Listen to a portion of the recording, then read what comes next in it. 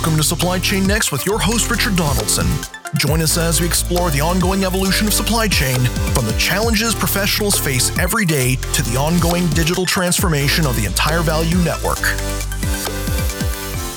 Okay, and welcome to the next episode of Supply Chain Next. And I can't tell you how thrilled I am to have Mark DeWitt on the show today, someone who I've been interacting with for quite some time online via LinkedIn, and actually is a part of the organization Circle Economy that has created what I consider to be one of the best infographics featured in the National Geographic article that Robert Kunzig wrote. That is the source of all information when it comes to where we are with circularity. So good morning, good afternoon, good evening, Mark DeWitt.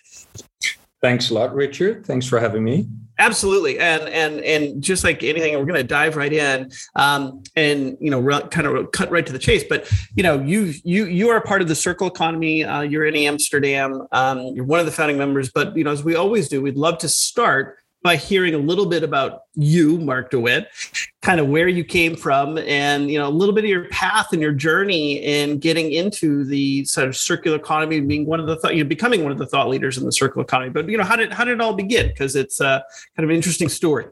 Right. Well, I think at the start, it was really when I started back in 2000 started my study of astrophysics. Oh my goodness. Okay, just before you go any further, already we're in the interesting territory from astrophysics to the circular economy. That's freaking awesome. It's very straightforward. So I always had a fascination for how do things work and what is the relation?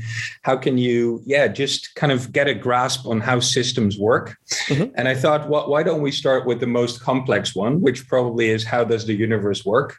But quite often and quite soon into that study, I just realized, this is too far detached from the world I live in. So I thought, how can I apply that same way of thinking about how systems work, but apply it to the world around me?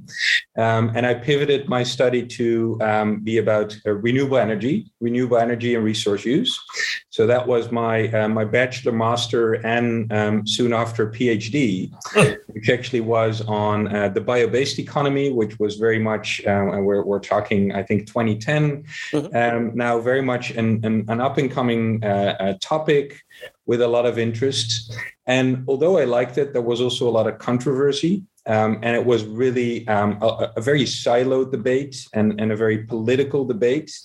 I liked it a lot, but I wanted to move on. So I went into consulting and actually consulted with some of very kind of resource intensive companies. And what I love there is the way where you can kind of solve some of these complex puzzles, think about it, but also bring it to a very practical use and really help them advance complex thinking, making it extremely simple, because that's always what I love.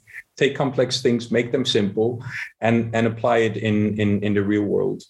So after a couple of years in those kind of companies, I started to interact with an idea of an organization called Circle Economy, founded by Robert Jan van Achterop here in Amsterdam, my hometown, who heard of the concept, had an idea, we want to establish an organization. And then with a small group of people, I was one of those. We started to work on this organization and start to think, what actually is this concept of a circular economy? So we started to learn of the concept already coined in the late 60s, early 70s by Professor Walter Stahel, An Economy in Circles. Many other schools of thought, cradle to cradle, blue economy, all of those kind of big schools of thought, biomimicry, that all had laid the foundation for, I think, this very kind of simple and interesting concept of the circular economy. So we started to gradually build out that organization, and that by now is almost on the day 10 years ago.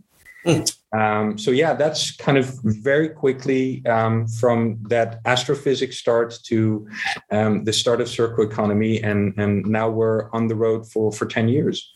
Wow. Well, again, like I said, fascinating beginning.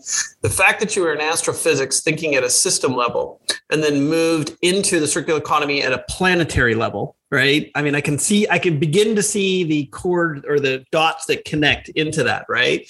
And immediately as you were talking through that, I start to think at a system level of the planet. And really at the end of the day, we're a closed system. And so by definition, everything we've done since the inception of the planet has been in a circular fashion. And almost to the element that you outlined in one of those, infographics, we'll get to that at some point. We can actually begin to show how resources are being used circularly, right? As they move and get moved into some other element and then move back around, but nothing's left the system at this point, right? Which is sort of an interesting when you start thinking about it, because at the highest level, because I've been thinking a little bit about water conservation. And one of the first questions I asked is, what's the problem we're really trying to solve? Because water just is very circular in its nature. And it's just a question of how much potable or usable water for human beings are we really talking about, right? And how does that move around? So anyway, enough of that. And I also want to compliment you. Your English is amazing. And I know it's the second language or third language, but just out of sheer curiosity, having grown up, I'm assuming in Amsterdam or somewhere thereabouts? Well, in the Netherlands. Okay. Very, very close to here, just half an hour. I mean, the Netherlands, if you go from south to north, is 2 hours on a car. So right. It's a very small part of Europe. Yep. But great language. Thank you so much. Because it's my depending on what other languages you are, French or German, I'm a little old on those ones. But fabulous. Okay, so let's jump right in. So astrophysics kind of moving into the circular economy, and really, the circular economy. I'm going to kind of dive right into that. But as you shifted into that.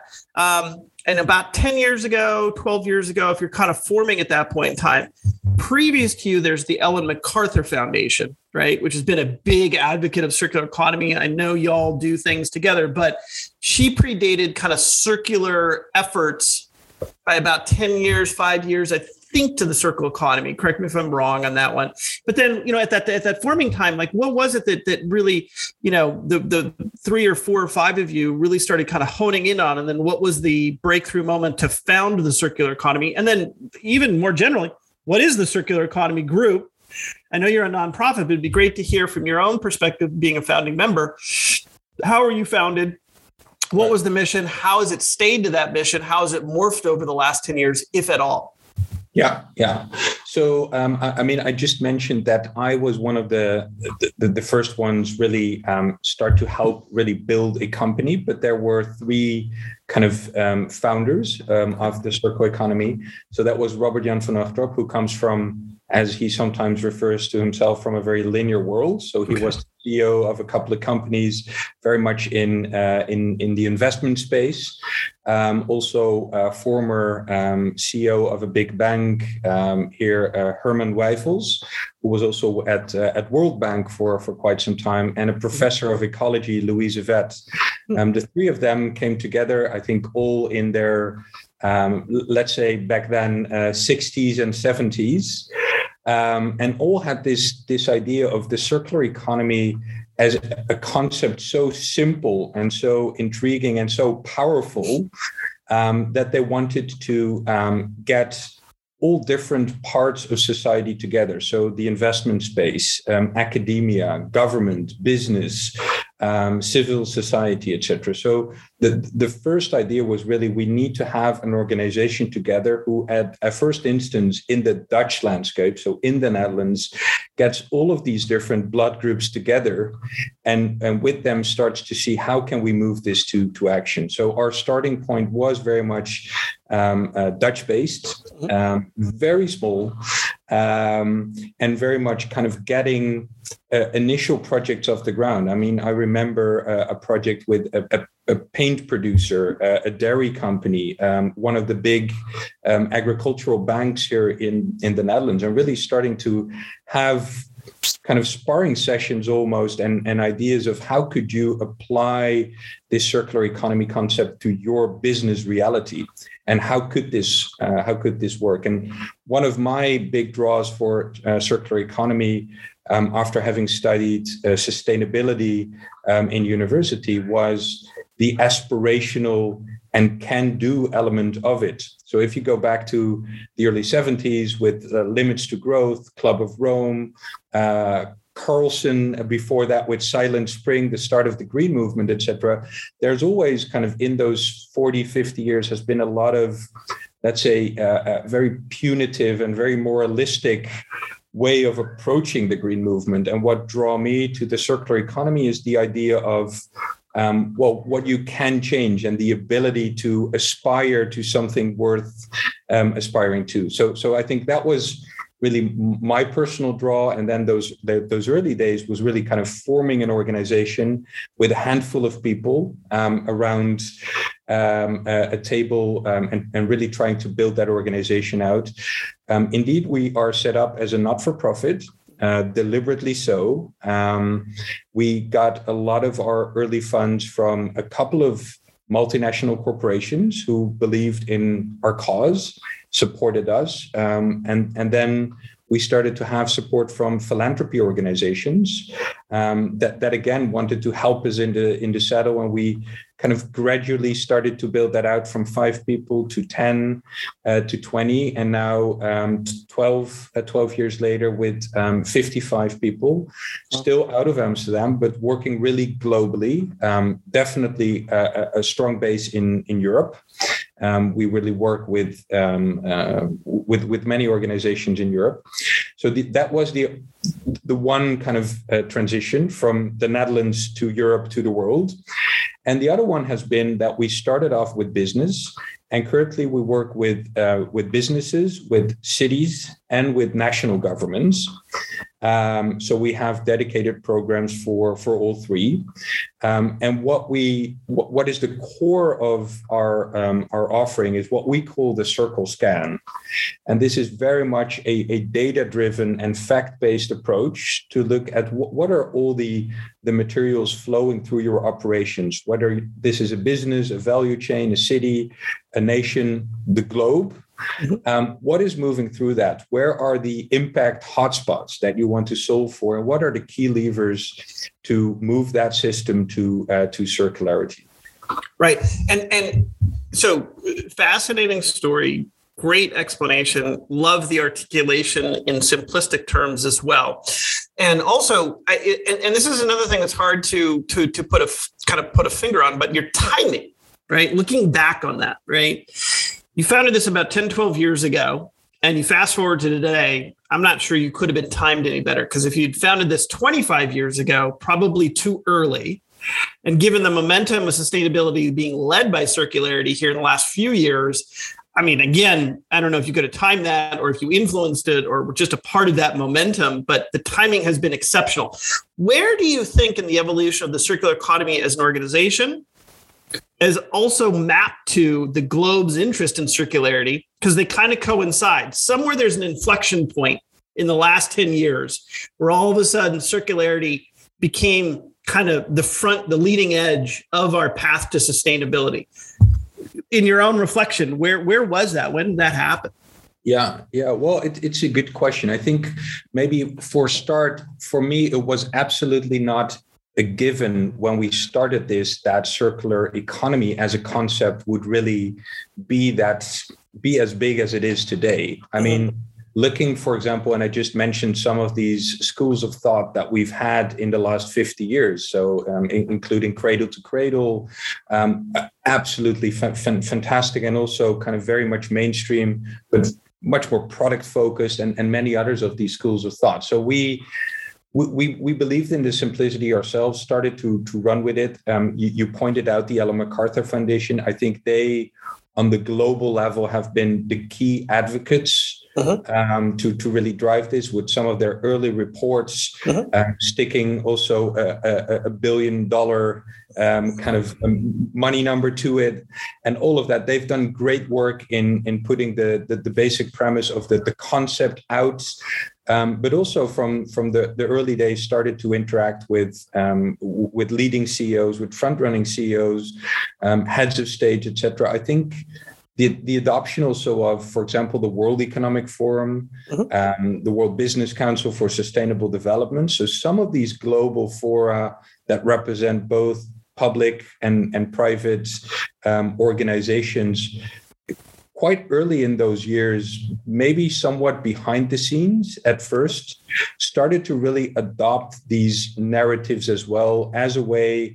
And I think that the success there was because of the positive connotation coming from that more negative and restrictive connotation in the past. I think that was one of the draws, just the simplicity of the narrative, where you could capture a lot under. And maybe we'll come to speak about whether that's useful, because at some point, if you bring everything under one banner, that's also a major risk. But I think that is where I mean, 10, 12 years ago, it was very much the front runners getting the awareness going. I think the inflection point was probably about 5 to 6 years ago, where you really start to see that major corporations started to include it not only in their strategy, but also communicate about it in their annual reports, even in the direction of customers. For example, looking at the textile space with kind of leading brands like Nike or H&M or others that started to use this narrative also, let's say, consumer facing. Maybe to just share some observations. Obviously, we can't be complete in the time we have today, but just sharing some views there. No, that's spot on. And one of the things is you're kind of going through that, and I'm right there with you. And it's a question that is more of an intriguing one about kind of in a way, a look at the behavioral psychology of the human condition, right? Because really, at the end of the day, I mean, and this is my own words here, but circularity to me, the biggest barrier to circularity being adopted or used or whatever is not, anything technical or material, quite frankly, it's psychological. And that's the interesting thing to me, is that, circularity at the end of the day, and reuse and recycling and all that sort of stuff, what it appears to me is we're just retuning everyone's psychological outlook on what it means to be circular, right? Because all the elements of circularity have been there since the dawn of the planet, right? We're just tuning back into it and basically kind of putting a shiny, veneer to it and saying, hey, circularity is cool. Like, come be circular. Don't, forever it's been, let's go use raw materials, and I'm going to feel bad if I'm not using new things, whatever that means, right? And so we're spending a lot of time kind of reconfiguring people's mindsets towards, circularity is actually way cooler. And oh, by the way, and this is where I'm going to get into the data side, it's actually more profitable for your business, right? That, at the end of the day, all this like fun, I feel good, let's hug each other is great and all, but businesses at the end of the day being capitalistic and wanting to be profitable, well, I got to give them a profit first kind of thing. And I think that's one thing that's been missing from the conversation, to put that finer point on the psychology, is that this is a profit first decision, not just an environmental decision. And I think that's one of the things I want to get to. But I wanted to talk about the psychological aspect of it, because you're putting numbers and data and simplifying it for everyone. And it's that, by the way, that data and those numbers haven't changed. It's been that way forever. It's just now we're putting a light on it and putting a finer point on it. But, why, psychologically, all of a sudden, circularity is now becoming cool, but it's taken a little bit. I mean, what's your kind of thoughts on that? Because it's not just data; it's kind of emotional. Yeah, no, I fully agree on that. I always like to put that a little bit in kind of that historic perspective, because I fully agree. I mean, since 4.5 billion years ago, the kind of universe started with the Big Bang, etc. We've had kind of the start of humans on this planet 200,000 years ago, modern civilization 6,000 years ago. Something happened, of course, 200 years ago, when with the dawn of the Industrial Revolution, we started to use kind of fossil fuels whereby we didn't use kind of our muscle power to work the land, etc. But we found a source that tricked and provided a way to do that differently, whereby we could start to produce on a very different kind of scale, because we started to extract materials from the surface of the earth, which started to fuel our economy, our wealth, which brought great things, but of course also made us to end up with the situation we're in now.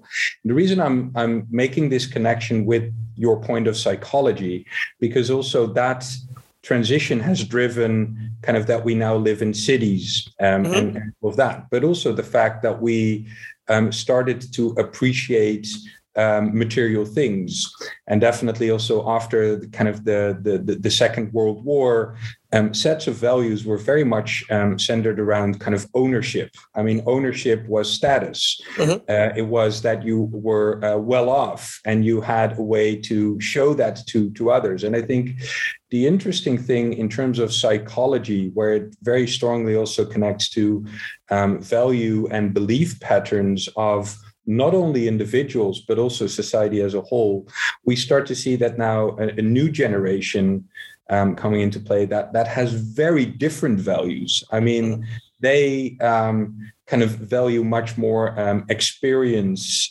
belonging, but much less material side of things. Right. So, I mean, sometimes my, you could call it optimistic or pessimistic, is if we wait one generation, and that would be, I feel that my generation, I'm 41 at the moment, is a little bit kind of transitioning in between. I don't feel very much connected to that new generation in the values as I see them shaping up around me, nor the values of my parents, who come more from that idea of value and status, etc. I think if we wait that generation, they truly have a view and a set of values that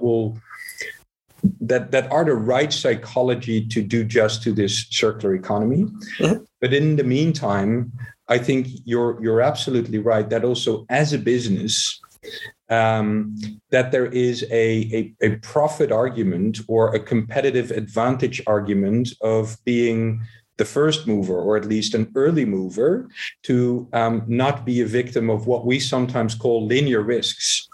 So in current kind of value chains, there are so many risks baked into your system, whether you are an agricultural producer and every year you need to kind of dig deeper to get to fresh water. And you started with kind of this water cycles. We don't have a shortage of water. We may have a shortage of potable water or water for irrigation, etc. So it's really kind of that whole system whereby before we have that generation in place, that kind of almost naturally out of their psychology adopts this circular way of living. There is a lot of kind of traction that companies now can have of being these early movers and get through this situation soon before they're either disrupted by the markets or hitting a wall in other ways. Right. Well, you, again, I'm going to double click because you brought up something I think that's fascinating, which is circularity as a means to de-risk the business. Now, I've thought a lot about profitability being the leading edge of circular arguments, right? And by the way, and again, thinking systemically, right? When we talk about sustainability, and sustainability is interesting as a concept, but it's a bit nebulous. Whereas circularity to me is very specific, and it's very easy to understand, and it actually has a lot of not just teeth to it, but gravitas. It will be able to do what it needs to do. But where I'm going is, I always thought about circularity as a means to increase profits, but you bring up another point. So if there's 2 points that businesses can walk away from, is, hey, here's a way to get you more profitable, but also here's a way to make you more lean and have less risk when you go from linear to circular. Can you kind of expand on that? Because I think that's a really key point. Yeah, for sure. And I think there could be additional motives, but let's indeed zoom into these ones. Well, an interesting and much used concept in explaining this is, for example, Philips, or for that matter, kind of other organizations that move to, instead of a sales model, to a leasing model. So they keep ownership. In this case, Philips, at least kind of what's now called Signify, they produce kind of lamps, light, and instead of kind of buying a lamp, you buy the light that they have. And the benefit for them is that they keep the ownership of the materials, including the many raw earth minerals that they need to produce those. And I think the interesting there is that you make yourself less dependent on a very volatile world market. So in that sense, you're de-risking your business by staying owner of the materials. You keep them within your own kind of sphere of influence. So it's really a way of de-risking the business indeed. I think that's for one. The other one is that in some of the traditional markets where a producer would sell their products, you have, if you move, for example, again to this leasing model, you have the opportunity to add services to it as well, whereby you expand the pool of profits across your value chain, because you're not only manufacturing the product, you're not only selling it, but you're also servicing it, where you have more kind of customer retention and you're closer to your customer. You understand them better. And I think in this day and age, you also are closer to the data and understanding how they use them, etc. So you start to kind of integrate this full service offering, whereby you increase your pool of profits.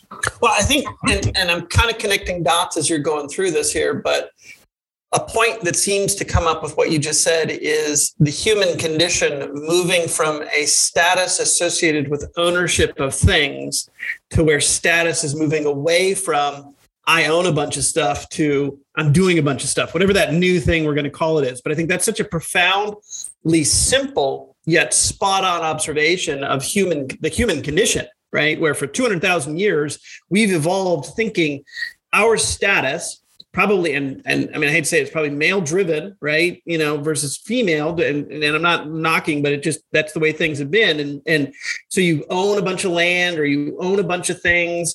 Now I therefore become, higher status. I'm elevated within the group. I mean, it really is about a way in which to kind of separate yourself from the herd, right? And we're kind of moving from that now. We're actually saying that's not a great way to evaluate who you are and what you are. I don't know what that new thing is, but it's a lot more exciting than I got to own a bunch of stuff to make myself feel good, right? But it's going to take a long time or some time to kind of transition into that. But I also think then that translates to companies themselves thinking about what their function is, right? Because if I'm living in a world driven by a bunch of people wanting status associated with owning material things, right. Now, I just want to be able to allow you to live your life in a way that makes sense so that you can experience as much as you want, not own as much as you want. Because ownership is static. I don't go with it. Experience is really the life goal, right? And so now businesses have to follow that transition as well. But it's the people that drive the businesses to do that. Yeah. Yet, I think some of the biggest businesses that are out there today are those type of businesses. And I mean, for example, Spotify or Netflix. I mean, and maybe these weren't kind of in the 70s and 80s, the big status. If you had kind of 1,000 compact discs at your home, that was not necessarily status, or maybe for some it even was. But now you're just paying a couple bucks a month and you have access to all the music in the world. So you're fully kind of detaching that model from ownership, totally. Actually also from materiality. Right. I now have a subscription to my new car since half a year, so I don't own it anymore. I mean, it's a subscription; everyone can use it. I must say, I mean, I live in a city, in an urban area. If I would live in a rural area, I would probably want to keep and own my car. So there's also probably a divide of where you are, what your specific context is, of how relevant it is today, or maybe even long term. But I think in many cases we see that shift unfold in front of us with very kind of aggressive, kind of how it unfolds. Well, so and again, as we kind of are peeling this a little bit here, and I just in my own head, I'm with you. I just start seeing this almost like interesting graphic. If I was, some future historian, a la the Foundation series, and doing some some Isaac Asimov looking back on everything that we've got going on here. I think you've keyed up, for at least for me, is a transition from materiality to experience. And I have a whole deeper appreciation now when I say experience economy, what that really means. It's like we talk about these industrial revolutions and, kind of moving into the information age, the information revolution. In a way, you're also system-wide looking at almost the human condition and moving away from materiality to experience. And that has a profoundly deep implication on how we view the things that we interact with in life, and how that makes our lives, providing food, shelter, and water. Beyond that, right, is the currency of the future 500 years from now or 100 years from now about experiences versus materiality. It kind of feels like that's kind of the direction that this is kind of pointing us towards, but I'm not sure I've seen anybody articulate it at that kind of level. Right.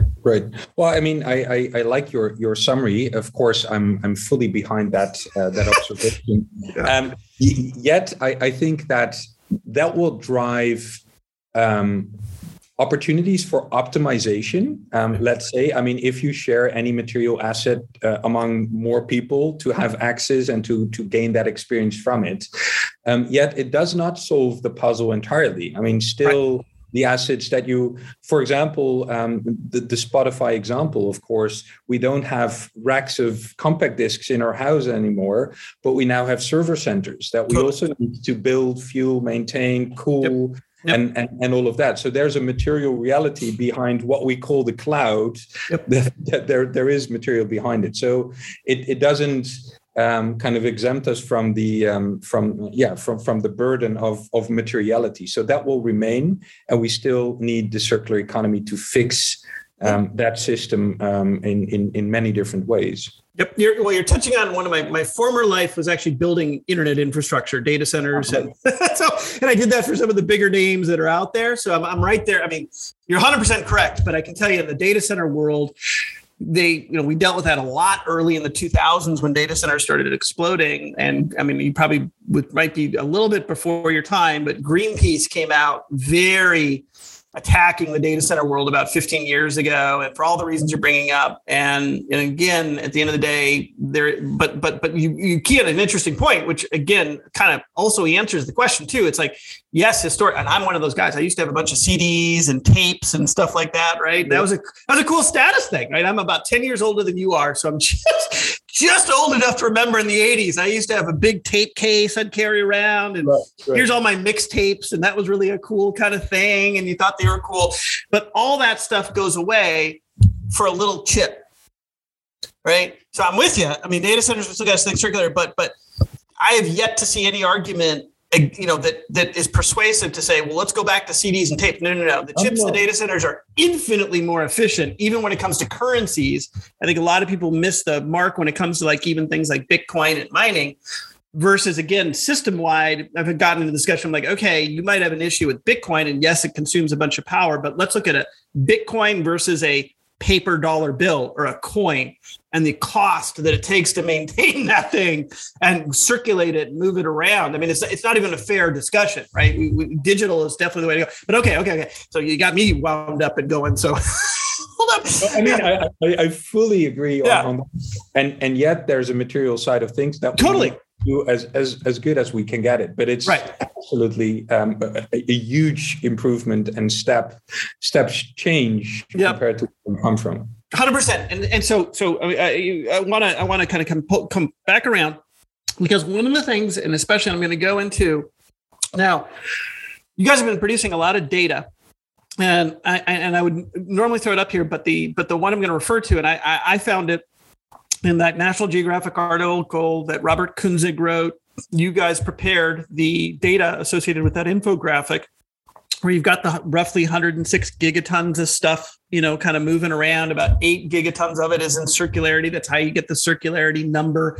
Is it down to the minutia? No, but is it directionally accurate? Absolutely, right? And it lays it out so simply. And one of the biggest things that I see as just sitting in front of us is that nearly 22, I think it's 23 gigatons of stuff that comes out that's the non-usable material that is now then being added to the 980 gigatons of unused renewable material that's just sitting there waiting to be reused, right? I mean, we have a decade worth of material that could be reused that avoids using anything out of the ground brand new right now, right? Right. And so, now taking something like that, like you've kind of laid it out, we have to see the problem. But now, how are you beginning to see people starting to attack that unusable, reusable, recyclable stuff that's sitting there? That seems to me it seems like number one, getting people to buy into circularity. I think we're kind of beginning to cross the chasm, so to speak, right? When it comes to that, I think circularity is, I don't know if we're arguing as much with people about circularity anymore. It feels like that flywheel is starting to move. So now tactically, okay, where do I go next that's going to have the biggest impact? One is getting people into circular, but now how do you begin to inform businesses, companies, and about all the materials that we can reuse right now? Right.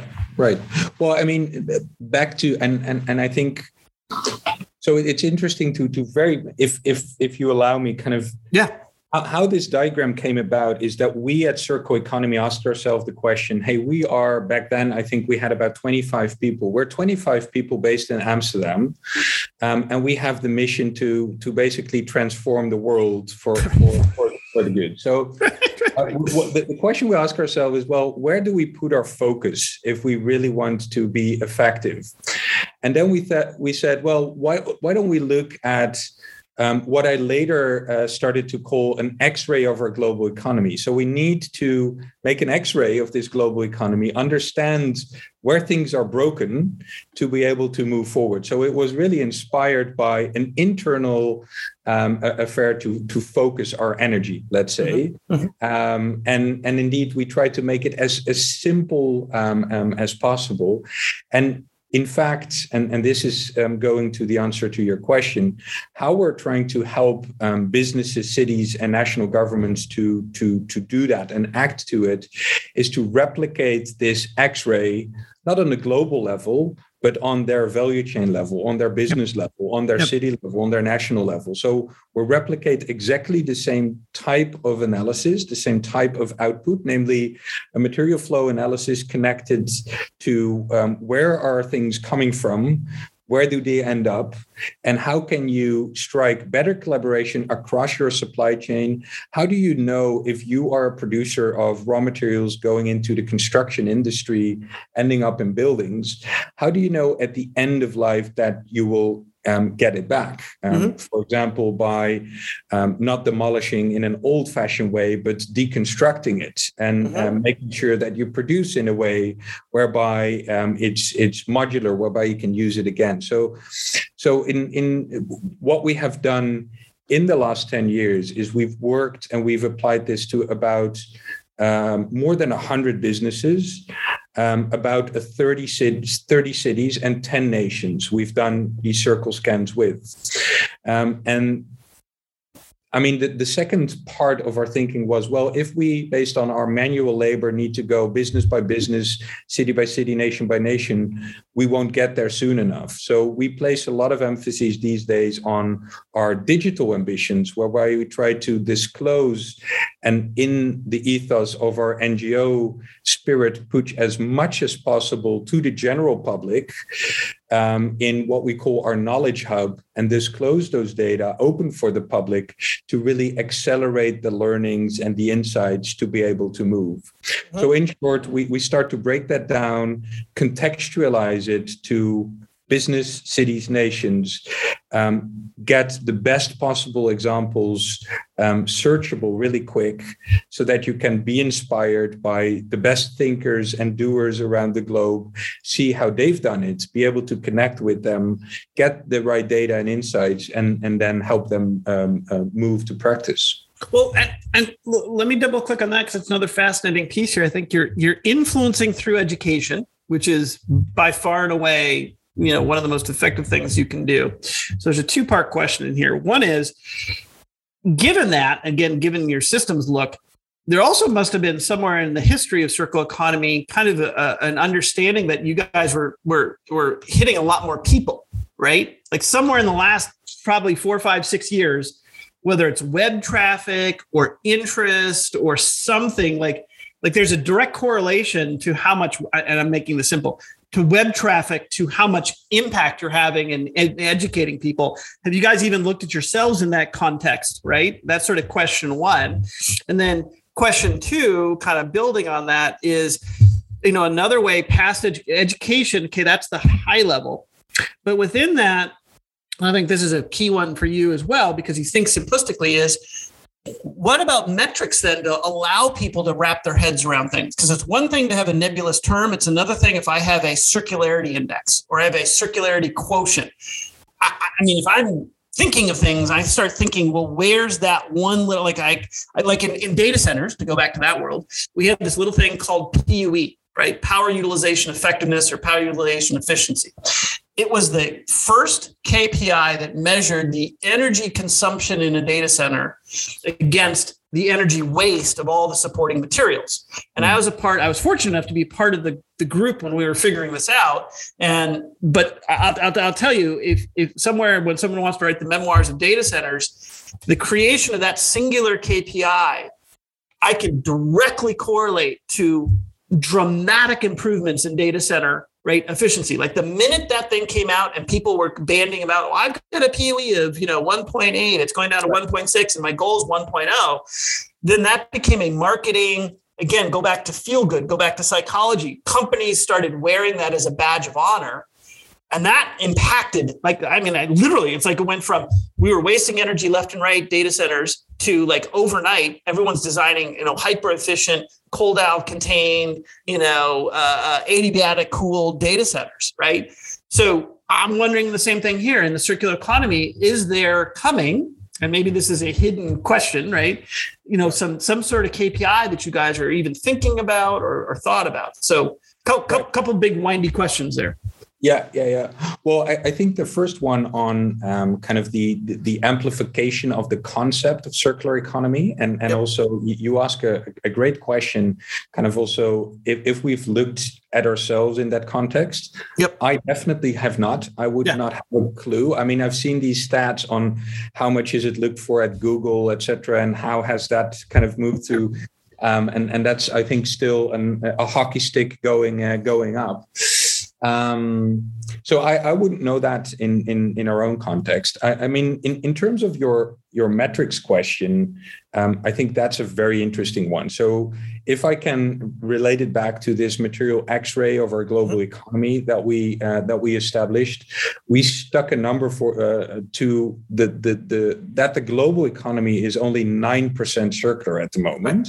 Right. And to be honest, and this was really where my scientific mind was quite hesitant to stick that number to it. I was like, well, I mean, there are a million caveats to make. So on the one hand, and you referred to it before, data isn't flawless.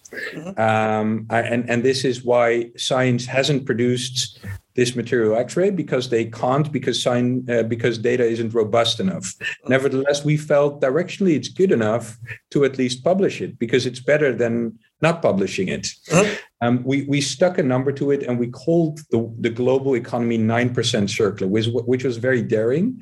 But I was convinced by our comms people, and I think they were right in the sense that it added to making a very complex concept quite circular. The globe is 9% circular, and we need to move it forward. So, and that also has been our key KPI at that moment on the global level. And we set out the ambition 5 years ago when we first launched this report at Davos to do this year on year. So every year get a sense of how are we faring in terms of the circularity of the globe. Unfortunately, we have not been able to hold up to that promise or that ambition because data is just so infrequent, so scattered that we can't meaningfully report on that year by year. But what we can do, and this is really how we're translating this to, again, the context of a business, a supply chain, a city, a nation, is that we're sticking a number of circularity to that on the top level.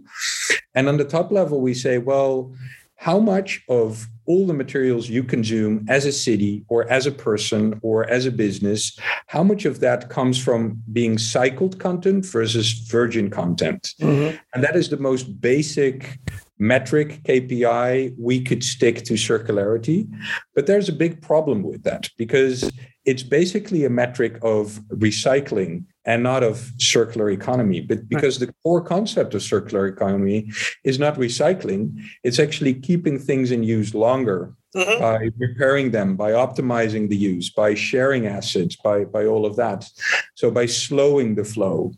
It has to do by narrowing the flow, so doing more with less. So building the same capability, the same experience, the same usability by using less materials or less critical materials. And that's all not captured in this KPI. So the big endeavor at this moment is that we want to at least aspire to a dashboard of metrics, which are basically four. To which extent are you able to cycle things when they come end of life?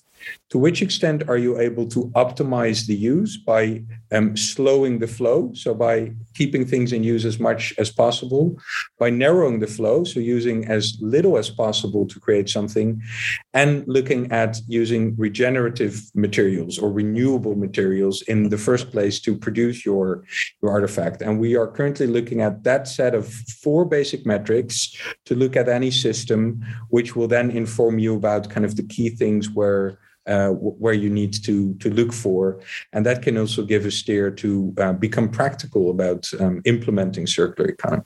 Yep. And I'm sitting here and my head's just bursting with all the different things. Cause it's like we're speaking the same language. And so first thing I want to say is that the annual thing, we picked up on that. And, I'm right there with you. It's so easy to tell people today we're 8% circular, right? Again, directionally, 9%, 8%, 7%, it's a magnitude, right? Order of magnitude to give us directionally where we're at.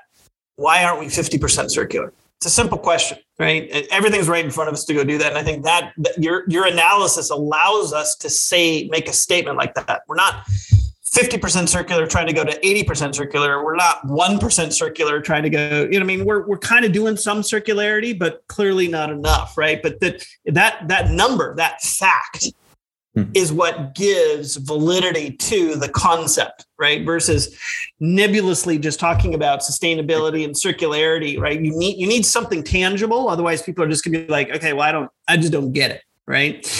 And then you get into then kind of double clicking into, okay, well, how do we measure our species objective of getting to 50, 60, 80, 99% circular? I'm starting to think of like Dune now, the movie or the books and the Fremen and everything being circular in those still suits and stuff like that, right? Like you have to almost rethink people in those terms. You're going to understand why I make that analogy here in a second, because I'm going to go back to your astrophysics, but bear with me. So in these four metrics, then kind of, helping businesses and people, but businesses can make more. Well, the material flow, I guess, is really, it's almost like there's needing I guess the question I'm trying to expand here is when you introduce a material, so it's like an ingredients list, right? But the ingredients list has a material flow to it. So ingredients list is a static picture of what's in the thing. The material flow is a dynamic picture of where these things have come from and where they're going. So that to me feels like something new that companies are going to start thinking about, kind of illustrating that. Where did these material, like, again, I'll pick on Nike here for a second, right? Because they're fairly forward thinking. I happen to know the CEO there, John Donahoe, used to be the CEO at eBay when I was there. He's a big circular technology kind of person. I know he's pushing the company in that direction. But then it's like, I'm almost thinking, is there a way to illustrate on the product itself that ingredients list and where it came from and where it's going and how much of it's reusable, recyclable, and things like that? Is that anything that's kind of in the conversation now that you guys are looking at helping companies implement? Or are you aware of anybody doing something like that now that people could look to?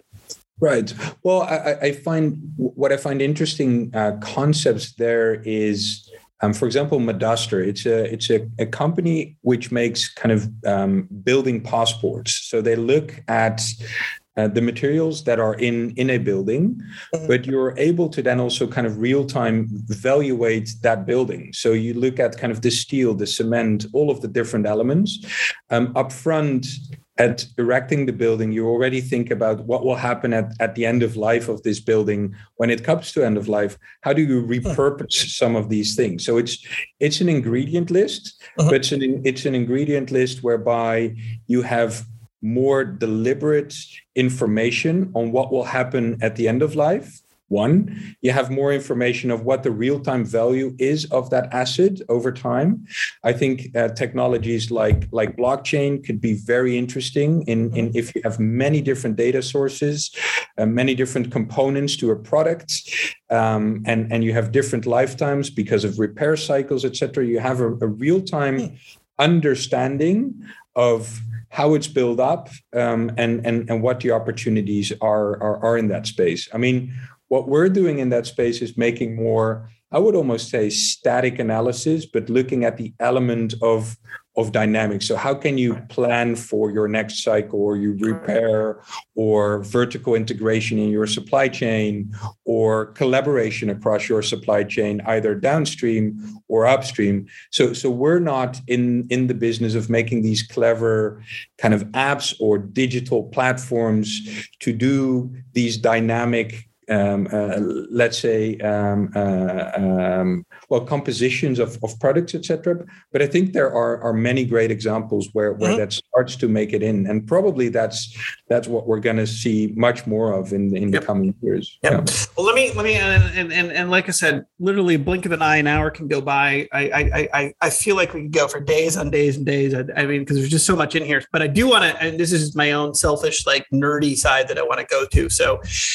Again, I'm going to go back to your astrophysics history here. So, and I sort of sprinkled in a few sci-fi references, but one of the things that we're in the midst of that I find fascinating is we are watching now the human species begin to migrate off planet. And so I'm going to bring sci-fi and supply chain, because I start looking at Elon Musk and SpaceX and Chris Kemp over at Astra Rockets. And Chris Kemp, who's actually a software guy building this rocket delivery company, said, I'm not even a rocket delivery company. I'm actually a supply chain company.